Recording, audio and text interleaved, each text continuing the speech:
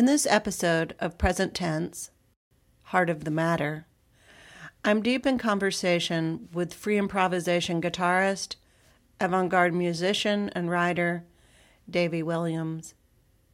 Together we move from topic to topic, including birth, addiction, art, cancer, the practice of being, and more. Davy Williams has had an impressive artistic career, and I have performed with Davy many times over the years. For more details on Davy's career, check out our website at greenbucketpress.com/present-tense-podcast. Most importantly for me was our friendship that spanned 30 years. I met Davy in Birmingham after I moved back from New York City. Davy was part of the Surrealist movement in Birmingham in the late 1980s, and I jumped in with both feet. He was far out and mind-bending, sensitive and kind, and I bonded with him. This episode is a tribute to Davy Williams, who died on April 5th, 2019. I learned of his death as I was working on this episode. Davy, I hope you'll let me know when you get a minute.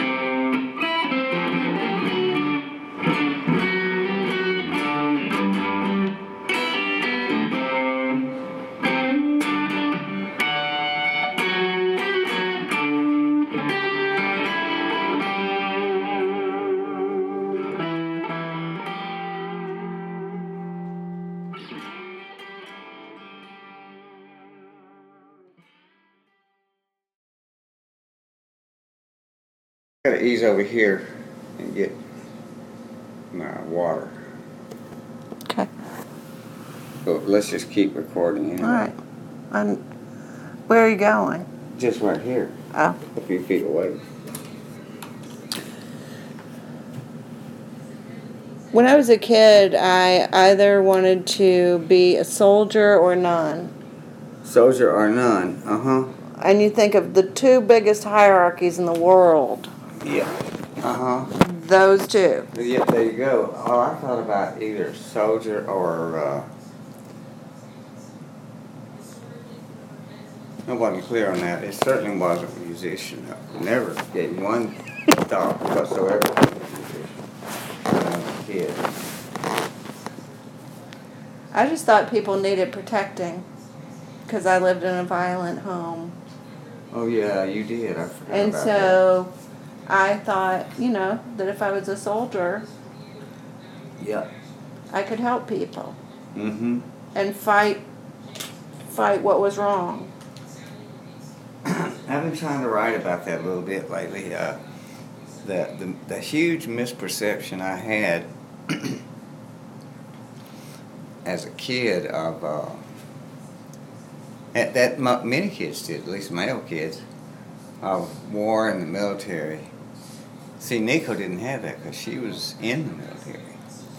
The people that are actually military brats or military people, wives, enlisted actual military personnel, they know different. They know very different. But on the civilian world, the notion of war and military stuff is, for me at least, hugely romanticized speculation. Based on World War II. Yes, of course. Mm-hmm. Exactly based on World War II.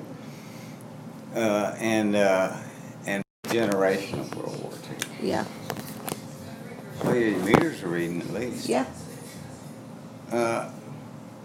Based on there being There was a whole... A right and a wrong. Uh-huh. A good guy and a bad guy. A good guy and a bad guy, and the enemy was identifiable. And at least in America, the enemy wasn't civilians. I mean, not...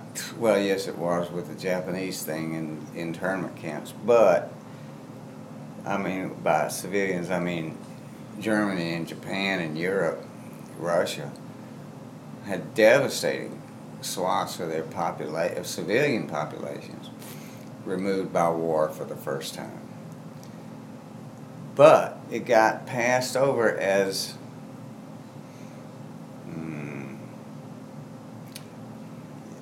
the good war, Studs Terkel, which actually was a bunch of people's stories about how not good it was, but it had that reputation,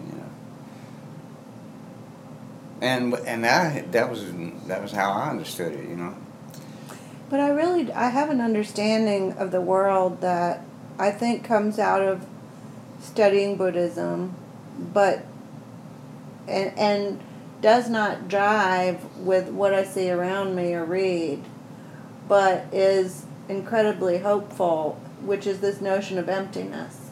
Mm-hmm. That everything rises out of emptiness, falls back into emptiness. Mm-hmm.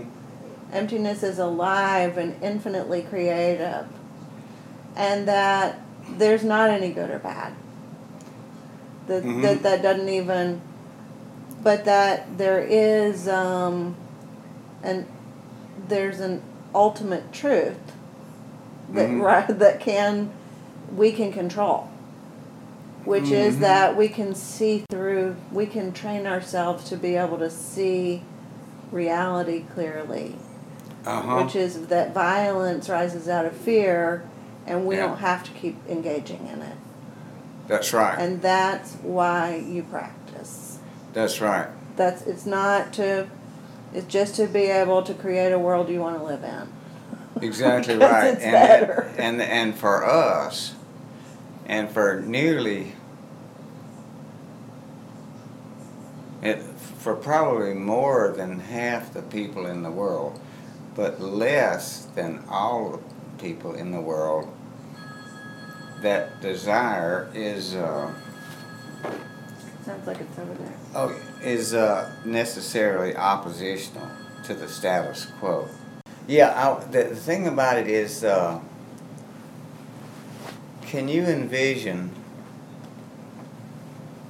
like, say, Bhutan, or I suppose another romanticized notion, Himalayan cultures, Buddhist cultures, where, as I understand it, could be that the majority of the population does practice, at least striving towards, but I could be wrong about that. That could be another totally, I don't know anything about Tibet, so what I read and listen. Well, I know that some of the teachers who had to leave Tibet because of the Chinese invasion, when they came here, they said that they were actually grateful to the Chinese for invading, because the practice of meditation had been lost in their countries, and people would just pay folks, just like indulgences in the West, in the Catholic Church. You. Okay, they do stuff. So the thing that I see is that people are people. Yeah. Everywhere. They had problems with sexual abuse in the monasteries, and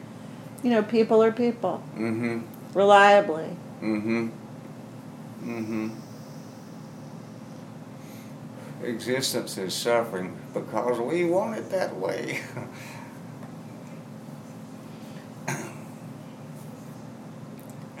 Yeah, that's interesting. So I had figured that it, in all likelihood, it's something that's world celebrated and huge as in influence and adored by Westerners as much as Himalayan Buddhism would have to have become a sham at some point, Yeah, of course it's just another projection. Mm-hmm. Yeah. Mm-hmm. Okay, populism stinks, or no matter what color it is. Yeah, so I departed the hierarchy. Yeah, I Because never even got. hierarchies are hierarchies. Yeah, there you go. Well, I never even got into the real world of it. I just had some Tibetan Buddhist records, which I really like. Well, that's probably a very authentic and pure way to experience because you're dealing with the artists. You know, you're dealing with a form that can't really lie very well. That's right. Yeah, actually going to Tibet was never in my. Well, the thing is, I've never gone anywhere, or even really enjoyed going anywhere. Except maybe a few vacations with my parents. But I don't like going somewhere that I don't have a gig. Almost everywhere that I've ever been out of the country or even out of the state is because I had a gig there, and I don't really like, just going somewhere to soak up a place, or something like that. Even though when we went to the Canadian Rockies, we used to go to the coast and vacations with Mom and Dad, and I saw some great stuff out there that because you're not going to get a gig in the Canadian Rockies, right? You have to just make a point of going there, I have this river cane flute that a guy in the Sipsey made. And his name's James Gilliland. That name rings a bell a little bit. He's a part Cherokee flute maker, and I have one of his flutes. So now when I travel to some places, I take it with me, and now it's got a lot where I've played at a lot of different places. Oh, that's good, yeah. It's kind of like when I go to a place, I play it to honor what the place is, like to offer that instead of just going and taking whatever it is that the place is there for me to take or whatever. It feels like with the flute, it's a way for me to offer something out to the place. That's right, to contribute to the place. I suppose after a fashion, playing gigs could be considered like that. But it's more mercenary than that, I mean, can I afford to go there, or is it going to actually pay enough to get across the pond to begin with, Yeah. I really one thing I love to learn about people is like what their birth story is, or if they know it. Birth? Your birth story. I know a little bit about it. Is that my mom said I was born around 7 in the morning at York Hospital, and and then I have heard that for about 3 days I had something called glandular fever. Never known what that was. I think I'm remembering that right. Or something fever. I don't remember. Some kind of, and I was actually kept in an incubator, whatever that meant, in 1952. I don't know if it supplied oxygen or by implication heat. I don't know what that was about. Never did find out. And I wasn't breathing properly there. I mean, that's all I know about my actual birth, is that it was early in the morning on August the 18th, and in the middle of the Korean War, which nobody knew a thing about. There's a lot of stuff going on parallels to that doesn't actually have anything to do with me or my birth. All it was. Was your father involved in the war? Well, he had an interesting thing. He was trained as an infantry, and he was going to be part of the invasion of Japan, which, as you know, did not take place. So they were at sea. Or just took an atomic form. Yeah, rather than a human. Yeah, that's right. It was. The soldiers went there after the fighting was over, but he they were at sea and the war ended while they were at sea. It took weeks to get over there to begin with. So, war ended. Instead of going to Japan, he got sent to Korea, where the fight was over. So he was in the quartermaster corps, had trained his infantry, put him in charge of this warehouse full of beer. Well, it was quartermaster, every kind of stuff in there, including giant pallets of beer, some of which would break open, and therefore had to be consumed. And so he was getting drunk and smarting off to the sergeant.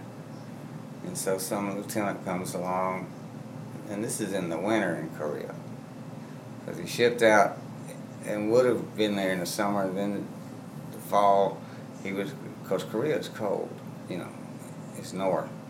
And so he got at punitive duty, walking night shift, guard duty outside the post, lousy job.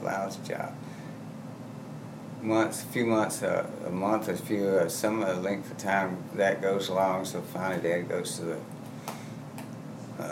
lieutenant and says, "Look, I screwed up, but I don't want to just spend my whole enlistment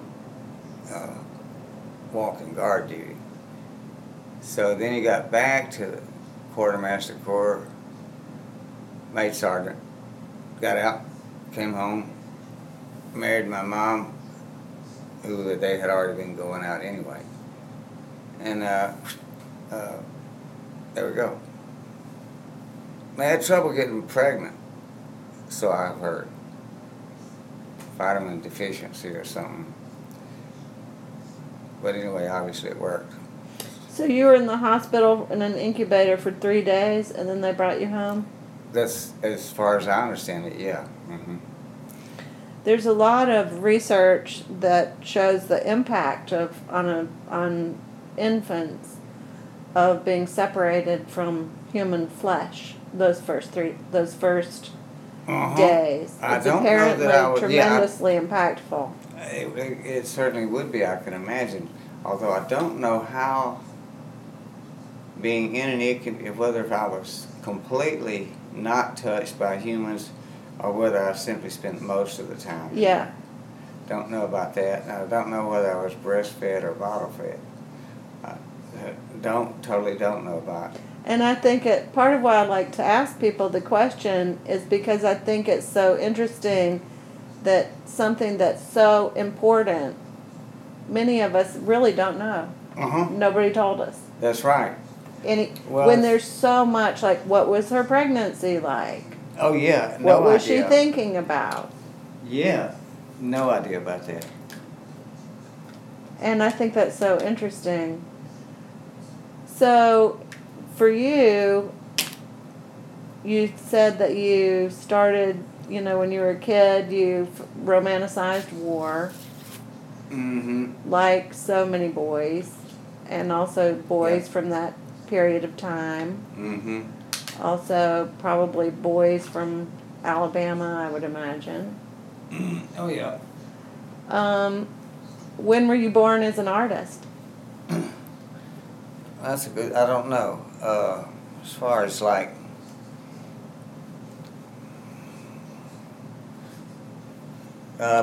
it was before I actually did any art.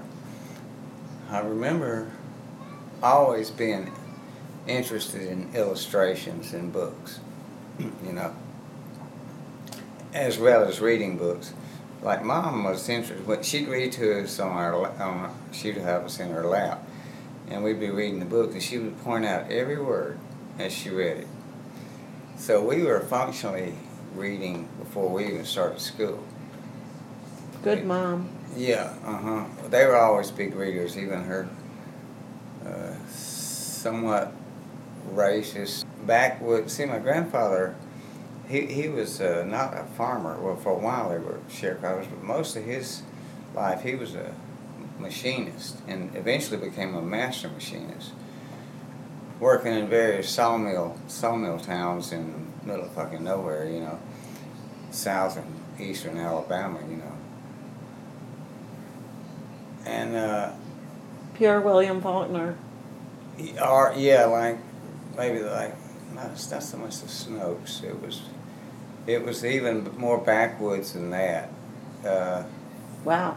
I mean, well, you know, I don't know, just piney forest, you know, and but there had been a earlier one on my mother's side who had been down in Mobile and was a store owner and very possibly even acquired a certain amount of land. But then I think his sons totally screwed everything up, put the whole family into poverty for a generation or two. Because my grandfather, on my mother's side, the way he met my grandmother was he hoboed out to Kansas, happened to meet her, who was a, what do you call it, orphan growing up with a woman named Mrs. Ward. That wasn't her mom. I can't. There's some story that she might have had some Indian, Cherokees out west Indian blood, and also that's an apocryphal story that I always heard all along, and it's conceivable because she was out there in what was then Indian territory. Well, maybe not Indian territory, but it was still a bunch of, maybe not, I don't know how that worked, but anyway, he hoboed out there because everything in Alabama was just for shit, no economy at all. So that would have been the 20s? Yeah. They were both born in like 1899, yeah. 1900, right there. And so he, and this was before the Great Depression. This was actually just some of the hard times right after World War I. The Roaring Twenties in Alabama, they didn't even know about it. You know, we didn't know about the Roaring Twenties. It wasn't roaring. The only thing that was roaring was Trump people, you know. Or I don't know if they were ever drinkers. But anyway, he went out west, met a big girl who was a tiny person, incidentally, like 5 feet tall, known as Big Girl always, and by the grandchildren, and Big Mama by her own children. Irony, you know, a little bit. Then, right, so they came back to South Mississippi and were just totally hard scrabble. And then at some point, Papa, William Jasper Bozo, my grandfather on my mother's side, picked up metalwork, lathes, and you know, and also working for these logging railroads who had need for machinists, sure, sharpening saw blades, working. He worked on they had 2 steam locomotives, and then he worked on the locomotives. You know, reputedly, actually, a tree limb fell on the whistle and broke the whistle off. So he had enough acumen to cut a new whistle, you know, however a whistle was made, you know, for a locomotive. And so, and he was a master machinist. And my brother and my cousin, they went down there and they found one of the old graveyards. What most likely, what was made by him, a metal grave marker of his father's grave. Wow. And the likely speculation is that he made it, you know, one of his first actual metal, because he was not an artist, he didn't do, but he, you know, strictly stuff of necessity. And I saw a picture of it, you know, and it's like not just a simple It's not ornate and it's not artistic. But back to me discovering art. That was a long. Yeah, you were saying that you were talking about reading in your family, and also saying that although that he had a certain functional, de facto artistic work skill. He had a craft. A craft, that's it, craft, yeah. Which is akin to art, and then later in life he took up paint by numbers. I've actually got a couple of them. Really? Yeah. Paint by numbers is fun to do. Yeah, definitely. And well, yeah, we all did them, when we were kids. I don't know if anybody does them these days. They probably still make them. Anyway, my experience with art, and I only realized this later, is that at a certain point, this is when we were still kids at York, my mom, they sold World Book encyclopedias door to door, and one of the encyclopedias, one of the books, we had a set up, and so one of the books that came with the World Book encyclopedia set was a single slim volume devoted to art. And by slim, I mean it still had probably a couple hundred pages of just, roughly speaking, the history of art and quality, small, but you know how World Book looks, but nevertheless, reproductions of everything from Abyssinian art, surrealist art. When they died, and I went back and I was looking through the stuff, and I said, oh yeah, there's just, yeah, let me look at this. And I realized that even when I was 10 years old, I had already seen reproductions of the whole history of modern art. I can remember looking at Max Ernst paintings. I thought, wait a minute, Max Ernst, wait a minute. I was seeing now I remember I was seeing these images since I was a kid, attaching no significance to them, but they were registering anyway. And so that, I've been thinking about it, that I think is the first experience I had with art as a entity to be considered, but as doing it, that didn't come until like I wasn't like one of those people that just always drew or anything like that. Psychedelic posters came along in high school, and I was interested in imitating some of that, but even that was not really like making pictures. I took an art course once I got to the university, and I was really terrible at it. We didn't have any art instruction at Utah. Laughable idea. And so, and no emphasis on that whatsoever. That was sissy stuff. So, in any case, took this course at the university, naively thinking, yeah, I probably like art, and then this. Was it a studio class or was it an academic class? It was going to be a studio class, and then this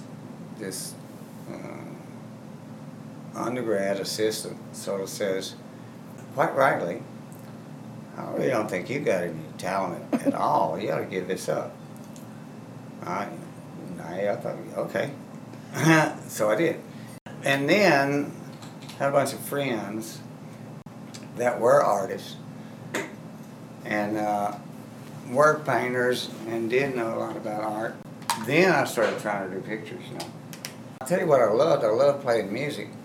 And I was already in bands, weird bands, and I was about 11 years old, and I decided concretely decided I wanted to be a guitar player out of the blue. You know, oh man, that's what I want to do. And then I realized, this gets back to practice, that I was willing and didn't have anything else to do social life wise. That to just spend 10 years sitting in my bedroom or playing along with a stereo, you know, or just practicing, you know. And do you have any sense of where that rose from? Musically, no. I think it's rose from, I saw the Beatles on TV. It's That being didn't inspired. Beatles didn't inspire anything, but I saw the Rolling Stones for some reason. And that did. There was something unruly, and they were playing blues, basically, R&B and blues. And that grabbed me somehow. The sound of it, the look of it. I think it really had to do with a lot of my life is governed by vanity, a certain type of vanity. That's how I quit drinking, you know. I just finally not like I needed to quit drinking, but I didn't like the way I looked, you know, being a drunk, you know, and being not myself, saying stupid shit, you know, and kind of being a weak individual, you know. It was about vanity. I thought, no, I can't have this. And I think that actually being a musician was connected immediately, and not immediately, but somehow, with a sense of vanity. How sweet, Pete? With a sense of, not vanity in a sense of affluence, but just in the sense of self-image or something like that, you know. I think a lot of it came from external sources. You know, even though I didn't have all these notions when I don't recall having all these notions when I was a kid, like any kind of performance urges or to stand in front of people or do anything like that. What's been happening is there's a lot of pain associated with this. For some reason, my branch of this cancer business, and so I have to be. It's really debilitating, but right now it's they put me on this pain patch. They've been trying various medications, none of which really helped a lot. But this one is sort of like right now it's it's not so bad. Just sitting here, if I was to get up and try to walk, it would immediately become much more painful. But on the other hand, and it's still your back? It's it jumps around. It's there's two things. There's what do they call it? A sore on my back. From being in the hospital? Mm-hmm. They called it a bed sore. Not quite. Pressure ulcer, which is not an open lesion, but it's just this kind of like, looks like a blister, but there's not liquid. Anyway, it's just some kind of thing that's getting better, but it's painful to actually, let's see if I can walk over. Painful to actually lay on, but it's like doesn't hurt if there's no contact against it. And then there's this stuff inside that really is sort of like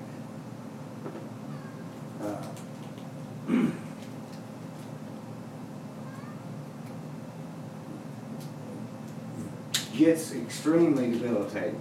It'll just like kind of catch you like, well, I've never been stabbed, but all of a sudden it's sort of like this sudden, just like gripping pain. Like I was having, let's see, and it's the one that's really, all right, I hear y'all. Can I feed them? There's some, yeah.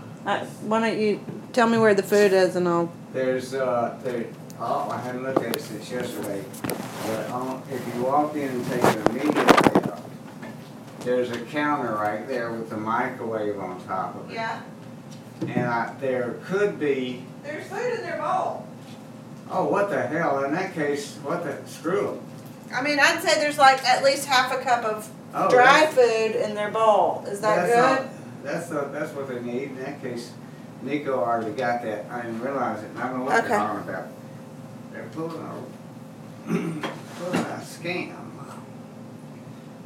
Let's see if I can. So this thing showed up. Do you want your chair?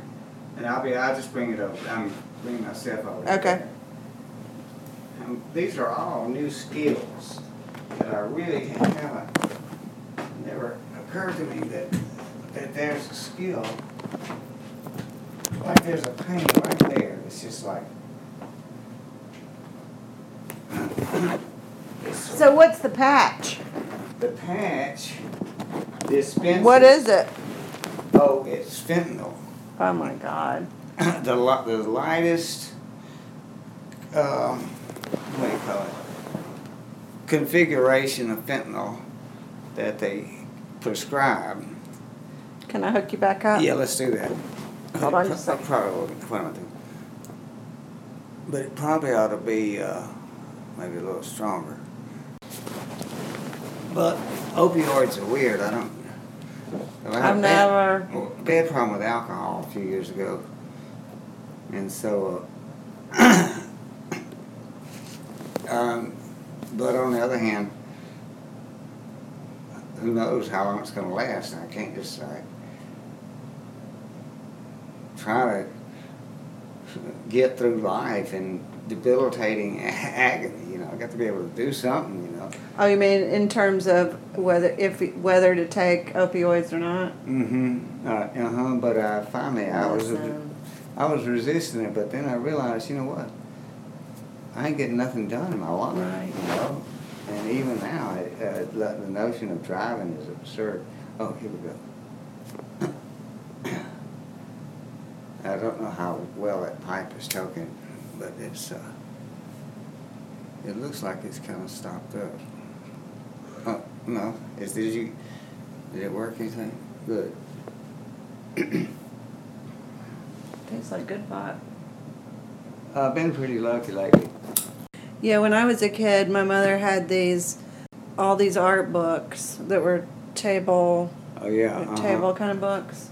Uh-huh. So I think it's so funny that I looked at them from the point of view of one was particularly Renaissance paintings because they had naked people in them. And I was curious about what that was all about. Yeah. I don't have any art skills, you know.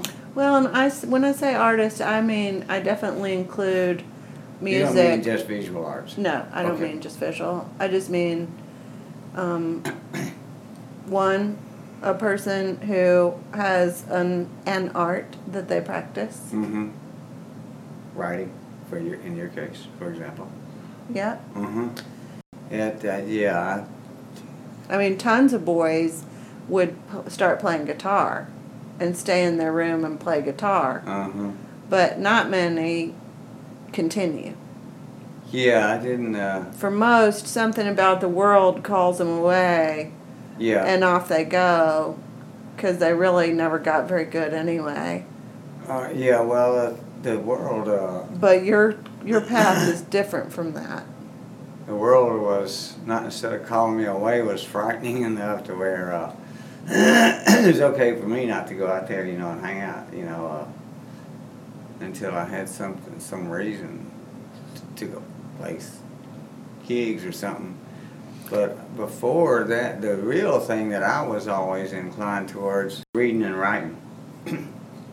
That was I didn't have an inclination towards the arts per se, even writing, but I've always been a voracious reader, you know. Even ever since I could read at all, you know.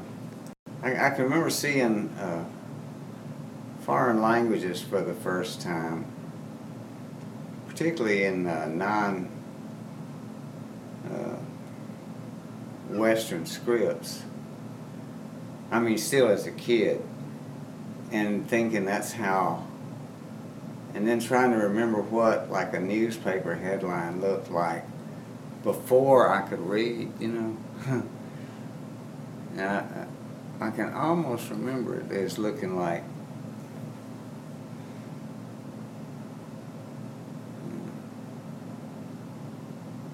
a foreign script, you know. Where you see images that don't have meaning for you. And they have form and shape, but they don't have meaning, and so they're real vague.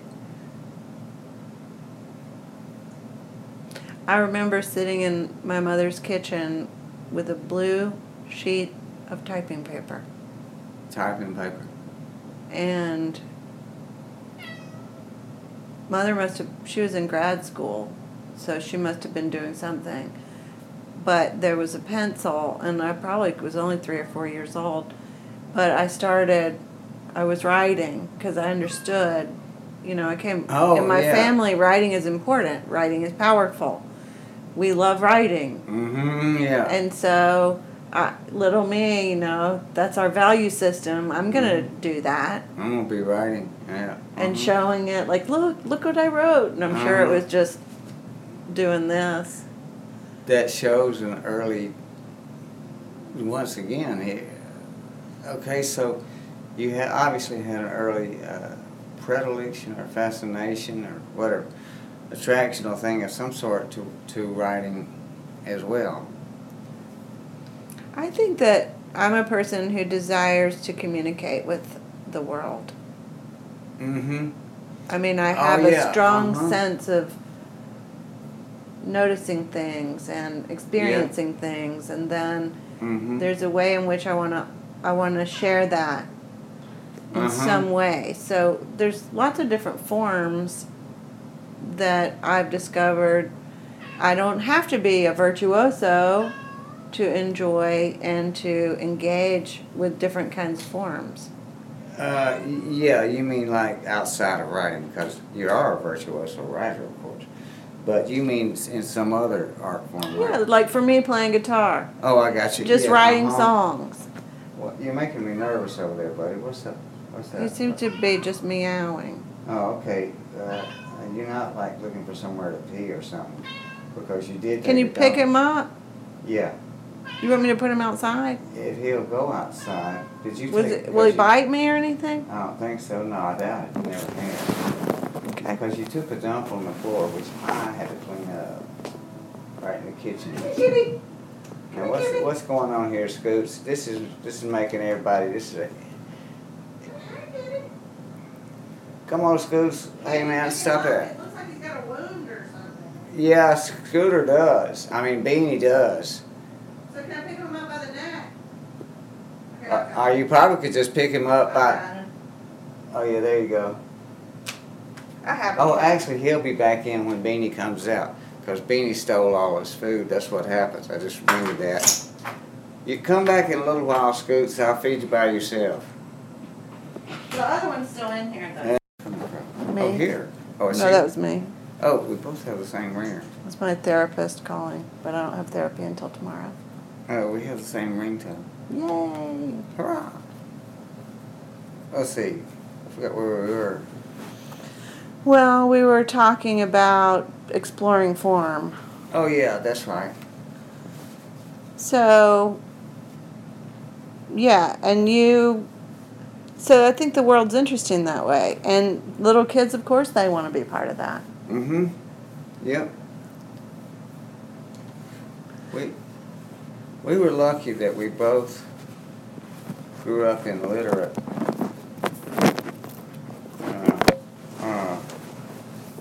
households. Yeah, I don't know what you do. Yeah. If you don't have any access. Yeah, if you, I mean, there's a lot of people in America, and probably worldwide even, the numbers are even more appalling. But just to take America as an example, a whole lot of us actually have a real deficient literacy rate, which means try to read any of those books, Corbello's books, poetry, and just either not understand some of the words, or just not be able to make any sense out of it at all. You know, as if you really were trying to read Spanish without being able to read Spanish, you know. Yeah. Well, and I think for me, part of what writing is trying to understand the experience of being a living being, Mm-hmm. to be able to be acutely aware of being alive and what that entails in a whole lot of different ways. I feel like I've started working on this new piece that's, I think, going to be called Binge, that's just about binging. Uh-huh. So, you know, like I really, I don't do it that much now, but this whole where you can't just like have a drink and be done and go on about, where you have to just binge the thing until you can't. Right. Well, I'm really familiar with that too, and I sometimes do that eating as well. Oh, it's really? another. You wouldn't impress me as a binger of any sort. That's interesting. Oh, because I hide it. Because it's not, Yeah, well, right? I mean, mm-hmm. And so Of course, I you get have real it good controlled enough to where I can more or less hide it. Like, so, but I'm really curious about, because I've stayed away from it. Mm-hmm. And now I'm like, no, you know what, Ann? We're going to go in there and explore what that is. That's some dangerous territory, girl. Not doing it. Oh. Writing about it. Oh, wait a minute. Writing about it. Yeah. Opening it up. Yeah. And letting it go. What is that? Like, really owning it in a way of going into all the detail of what it is, instead of just saying, that's bad. That's horrible. Oh, yeah, right. That's, you know, what is it? Mm-hmm. Where the hell did that come from? Uh-huh. Where did this, yeah, you mean like, oh, okay, it could mean a lot of stuff. Because I remember, like, seeing people who, they would have one glass of wine, and then that's, you know, yeah, no, I'm good, or whatever. Mm-hmm. And I always thought, what is that? Yeah. Uh-oh, I'm starting to feel tipsy. Wait, what? Yeah, what? Or girls who would say, no, I'm just going to put on my slippers and my pajamas and just get in bed with a book. Mm-hmm. I'd be like, wait, you're not going to get incredibly fucked up tonight? Yeah, I don't get it. Yeah, that was me. Okay, so... Yeah, that was me.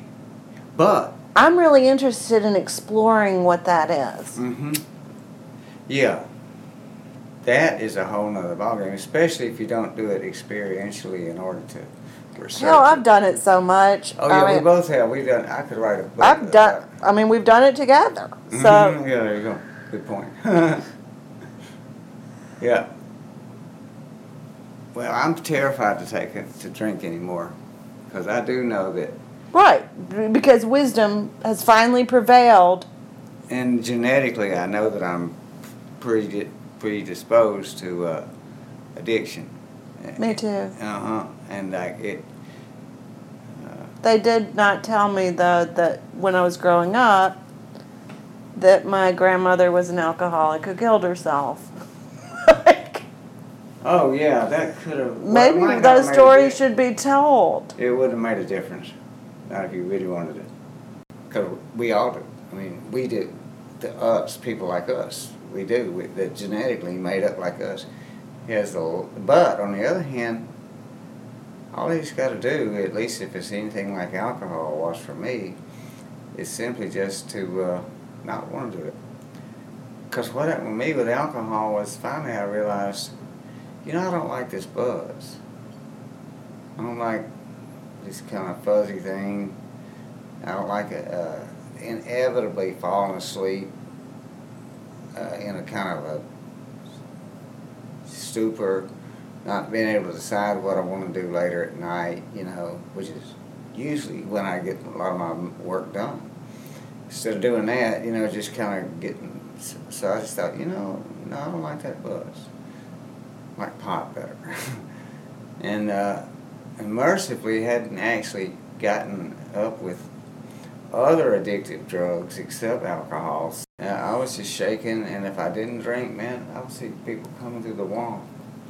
And not like, oh, I guess I thought I saw a guy over there. It's like really there, physically there, wouldn't go away, like people, I was going into convulsions on the floor and stuff. But it's funny about this, and I had 5 inpatient rehabs and 4 relapses. And the last one of 2 consecutive ones over a period of a few years at UAB psych unit, which was a totally cool, terrible place. But it wasn't until I got out that I realized this thing about not liking the alcohol buzz. Every other time I got out, it was just a matter of when. Might make it 6 months. Might even make it 6 weeks. But I'd be jonesing for a hit, man, for a drink, and the minute I got out, Except for this last time, it was solely not because I was cured of anything. It's just that all of a sudden I realized, man, I don't like this alcohol buzz, It's like saying, I don't like having a crew cut anymore, That is so wild. It was weird, man. It's not... Yeah, it was... It does show the power of the mind. It does indeed. And not even my willpower. Right. Well, that happened with me with smoking. Mm-hmm. Well, I did this thing where I recorded how much I love smoking. Like I spent maybe a couple months where I'd just turn on the recorder and I'd really talk about how much I loved smoking. Really? Smoking was so intimate, bringing it into my body. Mm-hmm. I didn't, I'd never been in a long-term relationship with anybody except smoking. Smoking was my most intimate, with me always, day in, day out. Wow, you probably should have published that. And so then I'm mentally, but I was done with smoking. It's like when you're done with a relationship, you knew you were done with alcohol. I was done. We were over. And so in my mind, I and recorded putting smoking on a beautiful, not being mean to myself about it, not hating myself about it, not saying how weak and pathetic and da-da-da-da-da that I had continued to smoke, but to honor this lover and put this lover appropriately on a barge in a river with silks and scents and burn it away and let it go. Let it go, and that's what I did, and then I slept for 2 weeks. Like I would go to bed at 5 o'clock because I'd smoked at night. I'd trained myself not to smoke all day. When it got dark, after Edward was asleep, or later after he'd grown up, I would go out on the front porch, but always in the dark. Never in the day. So I could not be awake. 2 weeks, I got up. I've never smoked again. That's really interesting. Makes sense, too. I remember the one time I quit smoking decades ago,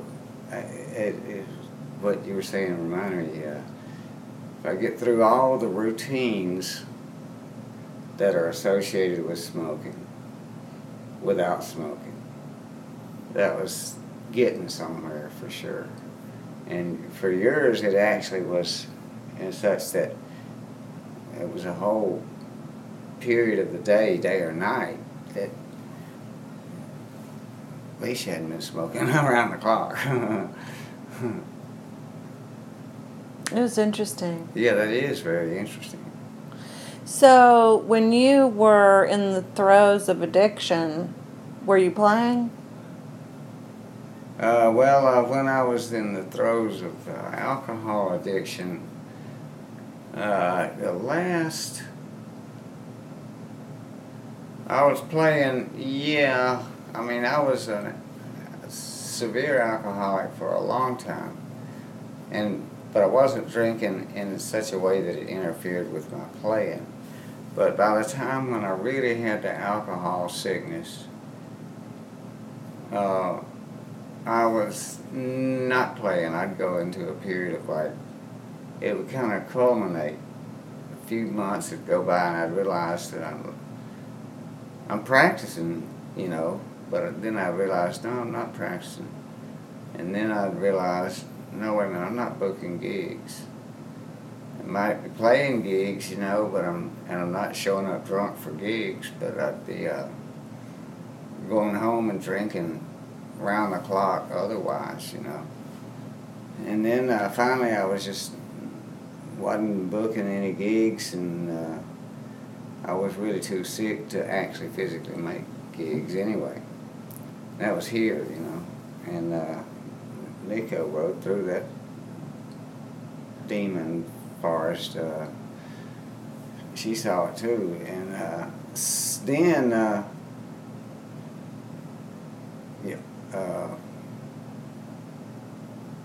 then just some kind of miracle happened. I don't know what to attribute it to, but I'm sure I'm glad that I don't like alcohol anymore. I play gigs around people drinking all the time. Because you decided. Yeah, because something just changed. Yeah. So like all of a sudden I decided I really don't like barbecue. What I think really for me, I wanted to be free. I wanted to be free more than I wanted to be enslaved. And I viewed smoking as an enslavement. Yeah, I still do. Yeah.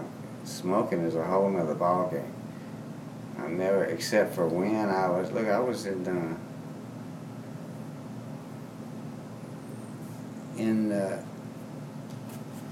what do you call it? I was inside in hospital and in health care facilities for almost 2 months. No smoking there. Get back out and I'm still, I still would be, if I had some cigarettes, I'd go smoke them. Well, but you found this little thing. You're vaping, yeah. Vaping, yeah. I have a vape thing. Mm-hmm. Do you? If I need it, like if I have to. If you wanted to, you could smoke something, yeah. And that's okay because I'm not going to get addicted to vape. I mean, it's just it's. I don't care what people say. It's a totally different thing. It sort of is. It's, I mean, like it all right, but yeah, it's similar, but not the same thing by a long shot, actually. For one thing, there's no fire. No fire, and so there's no thumping. There's no smoke. No smoke. That's right. Mm-hmm. Yeah. So I'm really curious with my art to explore some of these things in minute detail, to get into the experience of being alive and write about it. Uh-huh. Well, that's sort of how you work in my vicarious. I mean, like going to the Isles, and studying this. Am I getting this right? Like, is that similar to going over to the I was studying monasticism, from the 1300s, and then kind of like using that as the refined materials for whatever it is that actually comes out. Is that like what you're talking about doing is that, except that it, instead of being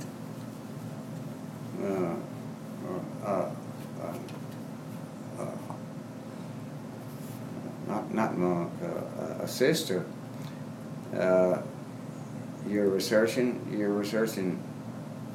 the inner landscape. Yourself. That's very cool. It's a logical step, actually.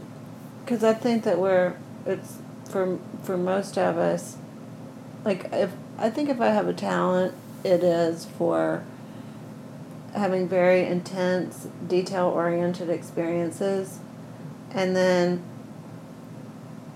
interpreting that or being able to, having a desire to share that with other people. Well, there's another factor that... Which is what an artist does. That's what you do with your music, it seems to me. Or is it? I think it actually is. And me and Johnny Culler were talking about this, well, on a related topic. We were talking, I forget who we were talking about, although he has this characteristic, and you do too, in addition to what you were just talking about experiencing things and then expressing them. And you have your mastery of language itself. I mean, it's like, I don't know, a virtuoso musician, the playing is so good and so skilled that the listener or the reader, almost don't notice it. You don't. Don't get me wrong. I mean, I didn't phrase myself right. No, I think I understand exactly. It's like if you look at Faulkner, he's his handling of language is such that he can be in a labyrinthine barbed wire thicket, and he pulls you, man, you just sail through it. I mean, you don't even think, man, it's fucking dense foliage here. Yeah. And you're one of those writers. You have that skill of the notion of, can you pull me through the reader? Can you pull me through this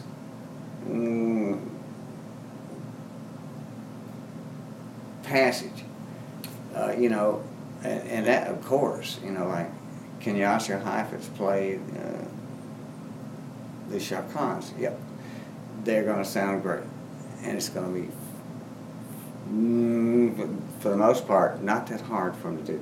That's where your language thing comes in. It's like I fuck around with sentences. It's like somebody works on a car, gets this paragraph over here, and that go. Whereas I get the feeling yours flows much more sure-footed. You're writing. Did you get that poem that I wrote about when you came over to my house to do the music lesson? Oh yeah. Uh-huh. And I always think about that when I think about you with regard to music, because here I am, I'm like, all right, I'm learning to play guitar, and so you come over and you like, your understanding of music, so it made me understand you live in a different place, like you dwell in a different place. I had no idea, except at the most basic level, anything you were talking about.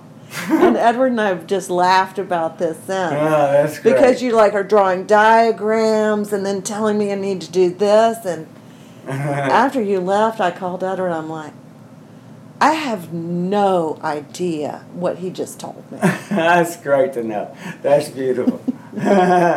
And so that's how I interpret that. I can follow you. Yeah, that's great. Yeah, because there's a whole bunch of shit that. With you as a player. That's actually just stuff that's behind, underlaying whatever the manifest thing is. But I was looking the other night thinking about talking with you. I was looking at Solo Gig, and you're a wonderful writer. Such a wonderful sense of humor. Solo Gig happened in a different manner. That's why I'm thinking that this book that I'm working on now, I don't expect it to actually be that good. It's almost like a hobby. Because I tried to think of I wanted to write a book. And Solo Gig didn't happen like that at all. I was just writing some stuff. And I had already accumulated 20, 30 bits, part of a long, unbroken narrative kind of that I later realized was actually a bunch of separate pieces. But it had a flow to it, the writing of it, that is, that I didn't really, I was just along for the ride. I didn't decide to write a book. I didn't realize I was writing a book. Now that I'm actually have decided that I want to write a book and am fucking around with a manuscript, it doesn't have that feeling to it at all. It feels like like, oh, come on, Williams. It's the only thing that you could think to write a book about is your fucking life. Come on, man. That's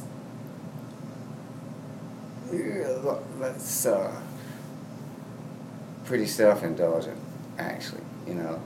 The only way, it's not like I had anything dramatic happen, you know. Like, man, I was in World War II. My friend, who is a poet, and his name is Ni Osundare, he's Nigerian. He was a friend of Dora's. That's how I met him. Have you met him? One time I sent him a bunch of poems. It was before, when I was very insecure about whether I was a good writer or not. And I sent him a bunch of poems. I felt very shy about it, and I told him, you know, I don't think I'm really, like, I think that I'm just one of those people who wants to be a good writer, but I'm not a good writer. And isn't that the most pathetic thing that could be? Like, you want to, but you're not. Yeah. And I know that line of thought. Yeah, quite well. And he said to me, he gave me this advice that I think is the best advice I ever got, which is, Anne, you must kill the killing voice as an artist. You must kill it. So that thing that says, what's so interesting about your life? Because we're fucking alive! That's what's so interesting! Yeah, okay, I got you. Yeah. I mean, what a trip! Kill the kid. I have a body! That's really good. Yeah, I got you now. Look at thoughts. Wow, look at this. Look at this. Oh my God, look at all of this. How could you not write about it? There you go.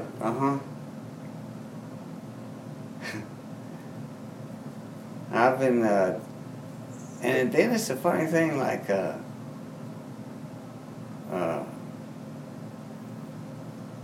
don't know if you found this, well, you don't really exactly work this way as literal as I'm working. I'm literally just kind of like recounting anecdotes of stuff that happened, you know, that just comes to mind. It might be something from my childhood, it might be something that happened on the road, you know, or just odd stuff that I might have noticed, you know. And it's funny about that, but some of the I have noticed this, is that some of the really funniest things that I have ever experienced that I would really like to convey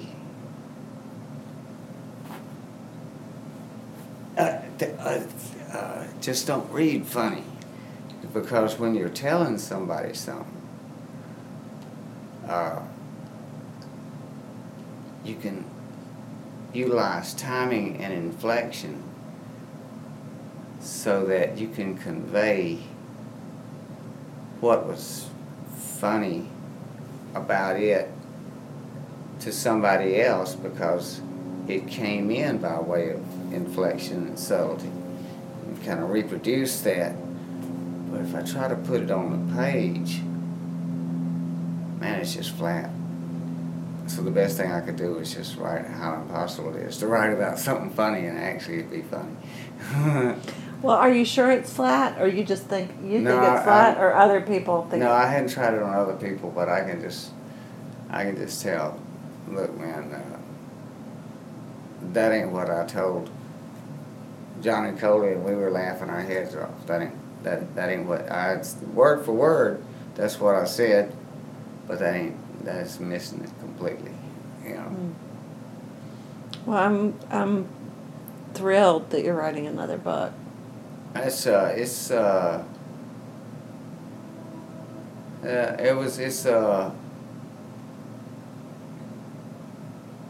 I think it's a good idea to be working on something. And see, the other thing about this business, about this pain business, and this is the truly disturbing part. Not disturbing because it's temporary, I'm assuming, and I have heard, but it's keeping me from playing. If I sit in that chair, or even in this chair, and pick up, the reason I'm playing that instrument over there, electric sitar, is because my main instrument is heavy enough and has to be played on a strap that I just can't handle it. It's like just too excruciating to play, and even that one I can kind of like. The thing is, you could start playing a Marconi. What is that? It's what Stevie Wonder sometimes plays, and it's in your lap. But Really? it's Italian, and it's a mix of a guitar and a piano. Apparently, it only has strings, I think. But when I saw him playing it, he was doing something like this. Really? Uh-huh. That would be a doable thing. What if you played a steel guitar? I mean, a lap steel. That's also possible. The thing is that what's really extremely difficult and painful is your like legs. you notice the entire time that we've been sitting here, I've been supporting myself either on one. That's why I kept asking, are you in pain or what's going on? If I do this, well, and this is like, say for example, if I do this, that is so painful I can. Well, don't do it then. Okay, and playing is the same way. It involves having both hands free, Lifted, and lifted, and it asks you get the core to work. And so Well, they say that if you're like in bed one day, you already start losing muscle mass. Well, that's clear because my arms are really skinny. I lost a shitload of weight, which is characteristic of cancer anyway. But yeah, so I'm doing these exercises and stuff like that. But until I can really hold both hands, regain enough. It's not just core strength. It's actually that Where was the cancer? You didn't finish telling how you found out about it. Just the pain, and they did So a you bunch went of to CAT the- scans and MRIs. And So where was it? Well, was there's a small one. It's called a squamous cell sarcoma. sarcoma being a flat cancer as opposed to a lung. And therefore it's more treatable, apparently. And there's a place on my lung that's about maybe that big, a flat spot. And there's somewhere down in my, either a smaller spot somewhere on my kidney or liver, somewhere on the organ here. And there's some of it on my back. Started out as bone cancer, in all likelihood. And in case when they took the biopsy, they took a little piece out of my spine. And so it's the main two places that it's focused, as near as I can tell, are I forget which side is on. Say here in my lung somewhere, and then down one of my internal organs. And so then the theory is, and the way it has worked for many, many people, is that as the chemo, because they got this targeted chemo, which is a IV, but it goes to specific places. And as that begins to address the squamous, sarcoma, then their pain-generating capability diminishes or even goes away. And so then I would be able to be back to playing. But right now, just strictly in a kind of a cynical view,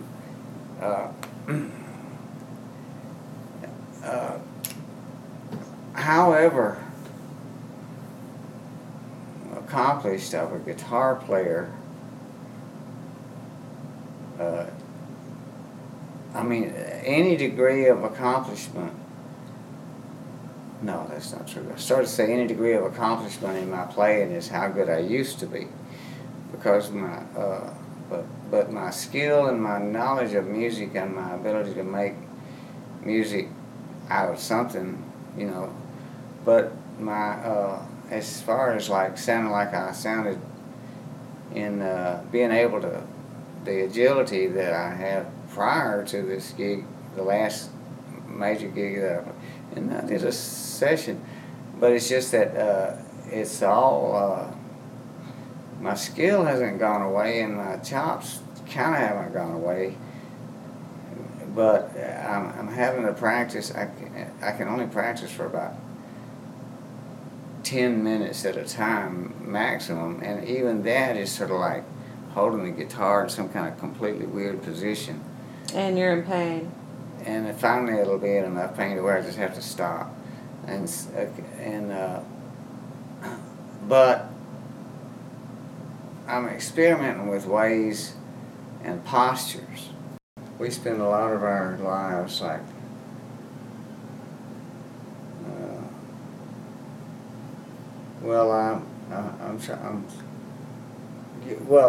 kind of like waking up going, fuck. Oh, fuck, you know. If that wasn't there, that'd be great, you know. And if that was, to any degree that that's alleviated, that's great, you know, that's for sure. And especially with somebody that you really, really trust who, hey, guess what? Really likes you. That's understands. I'm not sure I trust that 100%, but I think that's not anybody's fault. It's just one of the things I deal with. Oh yeah. Mhm. Allowing people access. Mhm. Yep. Allowing people access. Yeah, that's right. It's not a.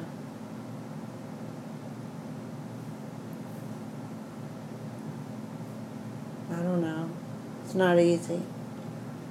Well, that stuff never is because, I mean, it's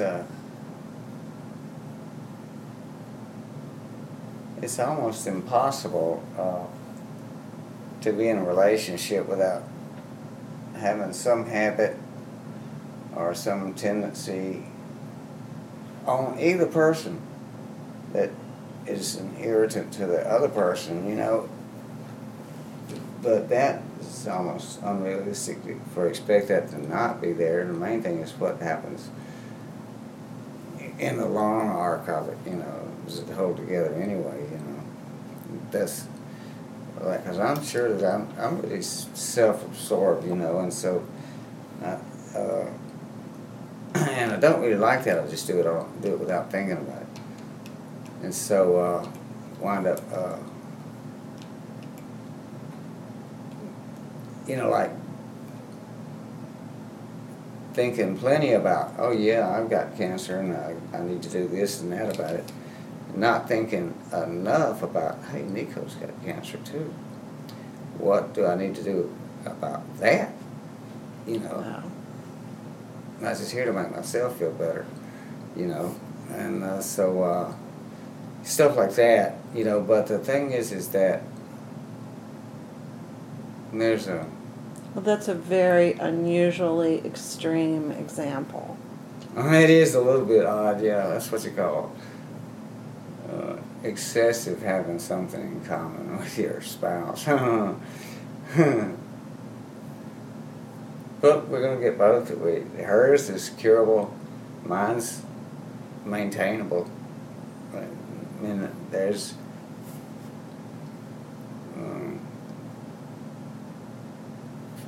I'm as statistically as likely to die of something else before I die of cancer, you know, heart failure or something, you know.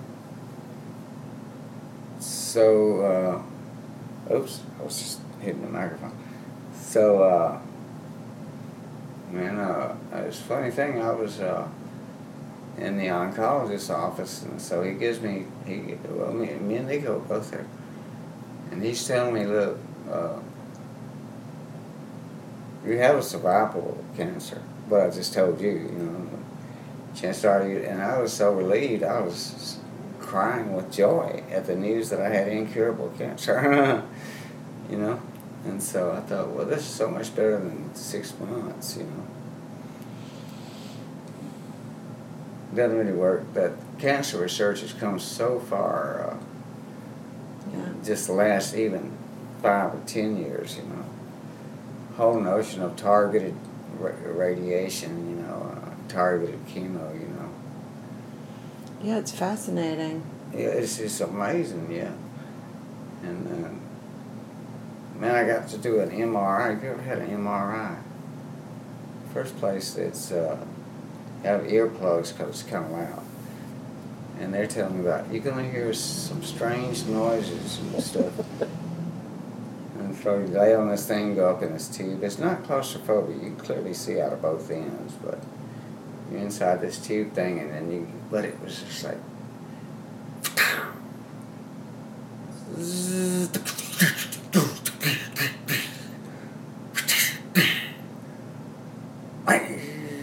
you know, like this is electromechanical noise. And they said, that's going to last about. I said, how long is this thing going to take? They said, oh, well, that's at least 45 minutes, maybe an hour and a half. And so I'm just sitting there listening to this thing, you know, and thinking, oh, this is really kind of cool. I said, well, it's time. And I told the guys, the technician, I said, you know what, I've been to electronic music concerts that were way worse than this, you know. I could listen to it again. Like, At Symphony Space. yeah, man. That's really interesting. I bet you will be bringing that into your music. I thought about it. Yeah, I wish I could remember exactly. It had these rhythms, not rhythms in a 1, 2, 3, 4 sense, or even syncopations, but they were just these sequences of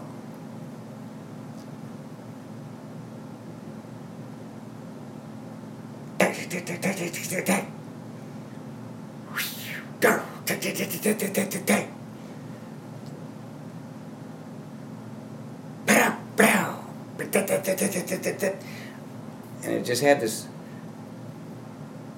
you couldn't get, not a counted rhythm, but it had a rhythm to it that was, I thought, really interesting, you know. And it certainly, I think it was about an hour, and it zipped by like listening to a full piece of music, you know. It was really interesting.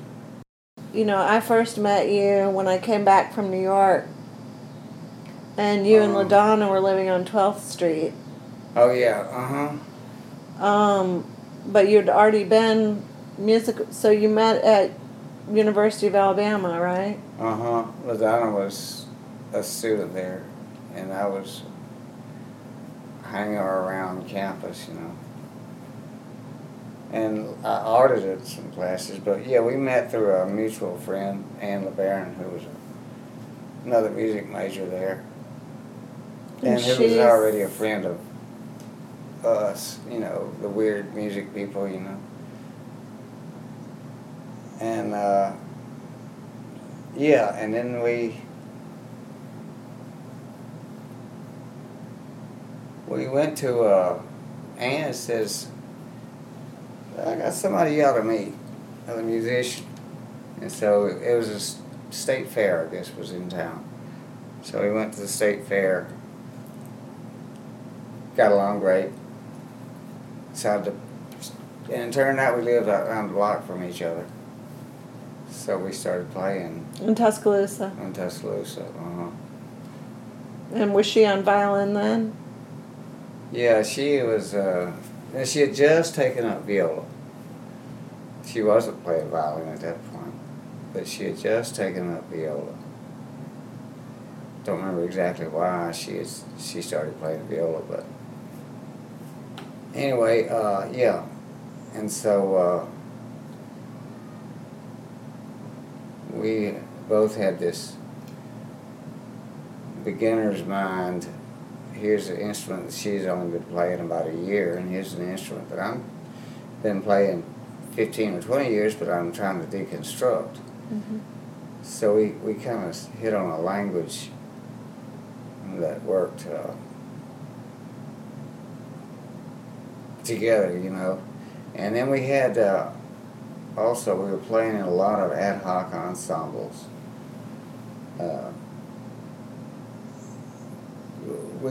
I can't remember how long afterwards. Soon enough afterwards, we actually moved into a house together. And it was like, you know, a big living room, kind of like this. And so a lot of playing got done there, you know. And we were having sessions and stuff over at the house. Was this Birmingham by this point, or still in Tuscaloosa? Still Tuscaloosa. And then LaDonna got that was in about 74 or 73. I was still playing in soul bands, see, at that point. And did you play with Johnny Shines? Yeah, I played with him in 71, I guess, first half of 71. And then later we did some gigs, like many decades later, some duo gigs. And then in 72, 73, probably 74, I played in this soul band called Salt and Pepper. And the shtick was they were a 9-piece black soul band, crack outfit, band uniforms, you know, playing upscale, not blues joints. Not really part of the blues scene at all, didn't want to be, you know. Mm-hmm. And Salt and Pepper, I was the salt. The deal was an all-black band with one white guy playing, you know, who was playing just rhythm guitar. And so those guys were real good musicians, real specific, you know. We played Motown songs. Unlike blues, this song do not go like that, it goes like this. You go play this part right or not. You know, not like, oh yeah, man, blues, gee. You know, it's totally another story. And so, huge learning experience. And I was doing that, and then me and LaDonna got hooked up, and then it was an interesting period because here I am doing 5 nights a week, and then working on deconstructing guitar and playing free improvisation on this whole another scene, you know. And so, yeah. Anyway, then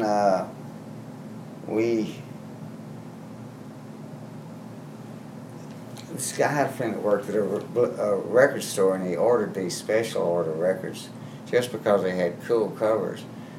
And they happened to be on this British label, and they happened to be about this guy who was playing Derek Bailey and Evan Parker, and these guys that were playing free improvisation and making records of it. You know, I'm thinking, you know, this sounds just like it might be being made the way we're playing. It sounds like us.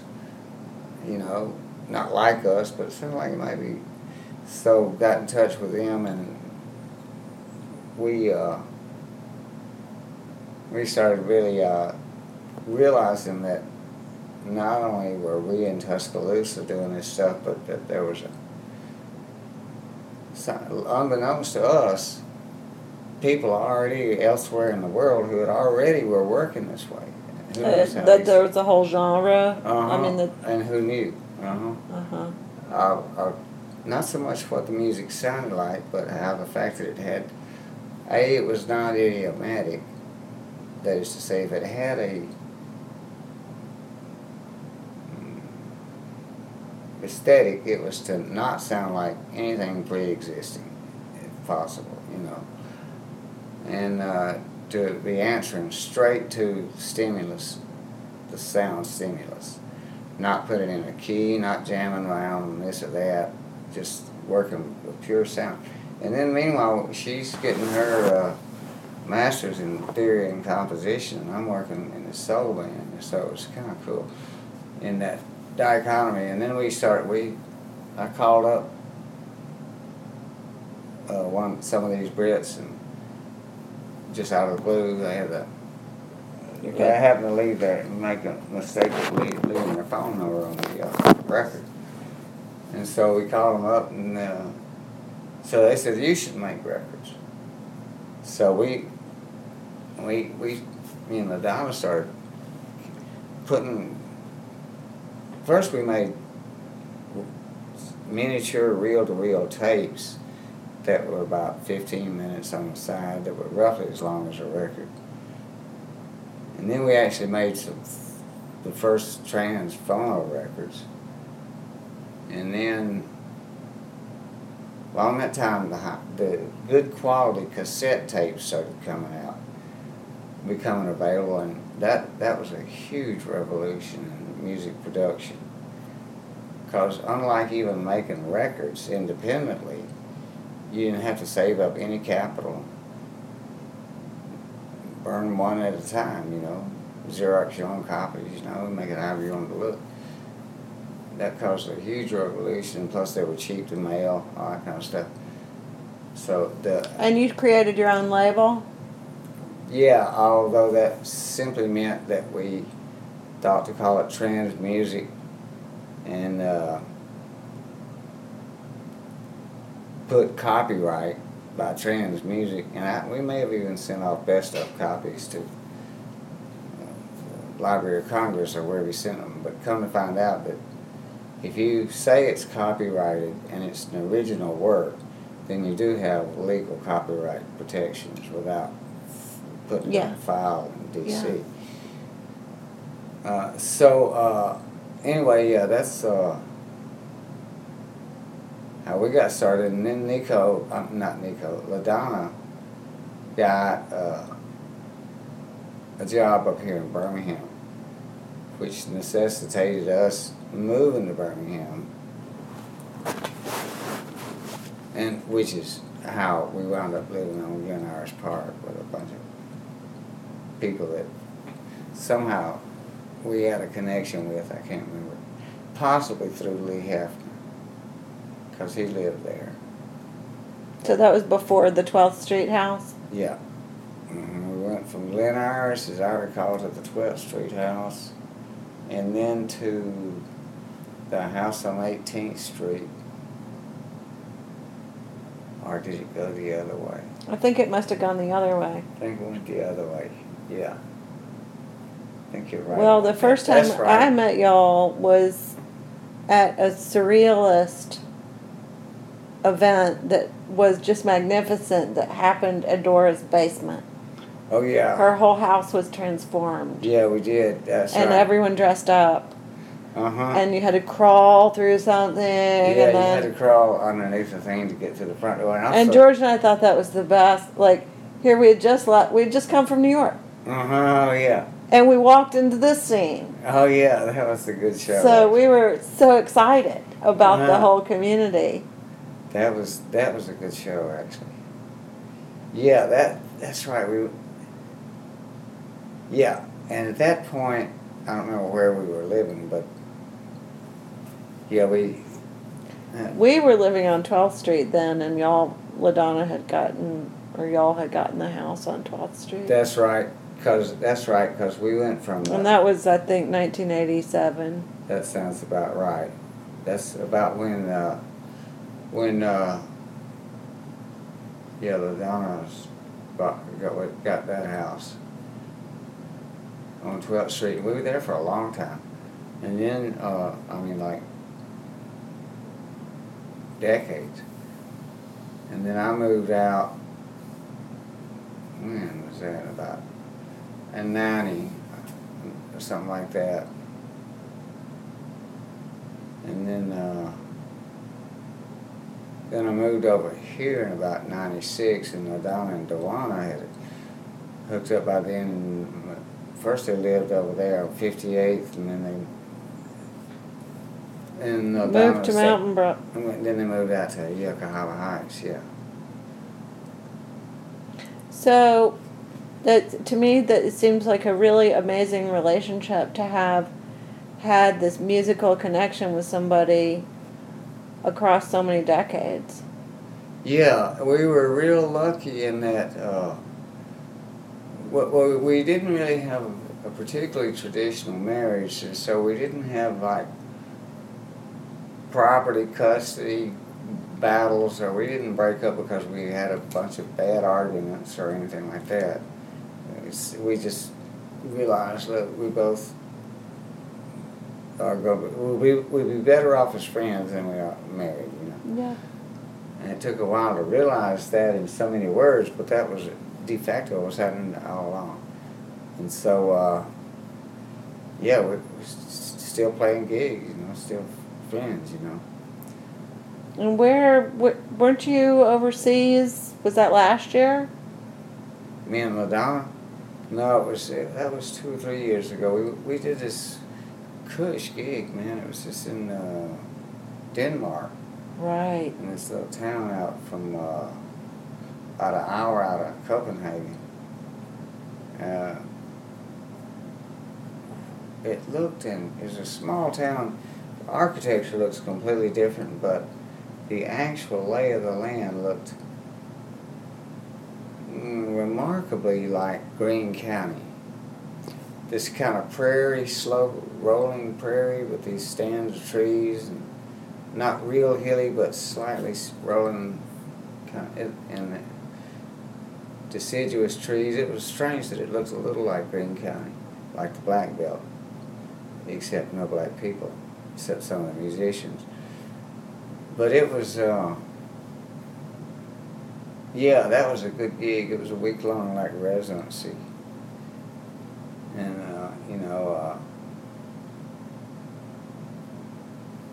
had chefs, cooking,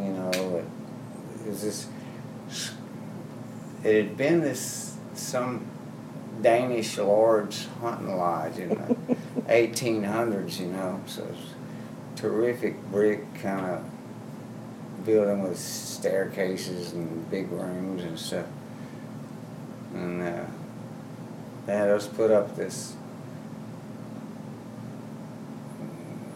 probably more like early 20th century Danish. Everything looks kind of majestic, kind of in Europe, you know, compared to like the kind of dumps that we have. Walmart. Yeah, and so yeah, it was a good gig, paid real good. Yeah, that was a good gig, and then we hadn't been on any really seriously cush gigs. Seeing those two gigs, but we have done a bunch of good gigs. Seemed like we went somewhere. You were at Art Play recently, right? Yeah, we did a bunch of numerous gigs there and over here at on 41st Street too in Avondale. Did several sets over there. A lot of the best gigs we've been playing are not large venues, but just you know, like real these cool little non-commercial, non-venues that rooms that sound pretty good and somebody's been putting some gigs on. Or like over here at work. Art Play. Art Play, yeah. Art Town. Art Town. Yeah. Yeah, it's interesting to me to live as an artist rather than having to ask the society to endow me with their opinion about me as an art, you know. Yeah. I don't know if it's why I liked the community that you have been part of, or if it rubbed off on me, but it seems like being an artist is a life choice. Oh yeah, I think so. Yeah. It's not something someone bestows upon you. So some artists, it seems like no matter, they couldn't stop becoming famous even if they tried. It's it's their path. Yeah, I know. But that's equally, right. there are so many artists, myself included, who, you know, just do their work and share it with some folks. Yeah. And it's a great thing. Yeah, I know, that's right. You got famous people, but then you got like Sylvia here, you know, or you know, people that are putting books out and they're great and people know you're great. You already are famous, so what the hell is that about? Yeah, It's a very different kind of approach. Yeah, it totally is, and the nature of the music that we work in all this time has kind of necessitated that, because when you're working in such uncommercial music, so uncommercial that it's not even going to sound the same from one gig to the next. Yeah. You know, that they're kind of, you got no choice but to be independent. And I dream of a world where all artists are treated with absolute reverence rather than in this country. You know, I remember going to Spain and quoting Lorca, and common people knew the poems. Yeah. And they loved me because you knew I had studied their poetry and came and in Spanish would say, you know, and it meant something to people. I don't know what we have as Americans, as North Americans, that is that way. No, we don't have an aesthetic towards... I mean, Beatles songs, probably some of our songs, right? I mean, I know they're not from the U.S., but everybody knows those songs, right? Yeah, or not recognize them anyway. Yeah, but we don't have that in literature, or literature is kind of this sports or something, you know, like that, entertainment, but we don't really have it. But see, there, everything is so spelled out in interpretation. No, it's just the most awful. It's awful. It's not, you can't really... I just so wish some of that money went into the arts. Oh, man, yeah. Because it really is so interesting to be alive. Yeah. And it's so awful to be alive. Yep. And it is a condition. Like, it's such a freak out to have a body problem. Yep. So that who you are or were is out the window, man. Yep. Anything you ever knew, thought, assumed Yep. is totally gone. Yep. Or at least, well, now actually, I was thinking that, but then I realized actually that I'm just early enough into experiencing this and experimenting with this to realize that I had thought that, like what I said, whenever it was, a little while ago, that however I'm the guitarist that was as used to Right. be as good, that kind of thing. But now I'm not so sure that that's correct. It sounded right when I was first thinking, and it sounded right when you just said it, but I'm not sure that actually there's some third possibility that's neither what it used to be or what it's doomed to be from now on. I'm starting to think that there's some third path that has more to do with transformation than cessation or beginning. Absolutely. In terms of, like, for my purposes, guitar ability to play music, there may be some other way that because I thought of myself, my whole self-identity was wrapped up for a long time in simply being the guitar player Davy Williams, for whatever that meant, and or to a lesser extent the writer Davy Williams. But see, the thing is that given that I never actually wrote anything yet by intent, except for this massive load of dribble that I'm screwing around with over here, I'm not sure about that either, actually. The conversation ended here. Davy and I had fully intended to do some more taping and conversing, but that didn't happen. Thanks for listening to this episode. You can listen to Davy's music on YouTube, and he has a full presence on the internet. Davey, Davey Williams. To learn more about Present Tense Podcast, please check us out on iTunes, Stitcher, Spotify, and of course you can go to our website at presenttense.media or at greenbucketpress.com. Until next time, keep it deep. Our theme music is by cellist and composer Craig Hultgren. And this episode music is Davy Williams on electric guitar.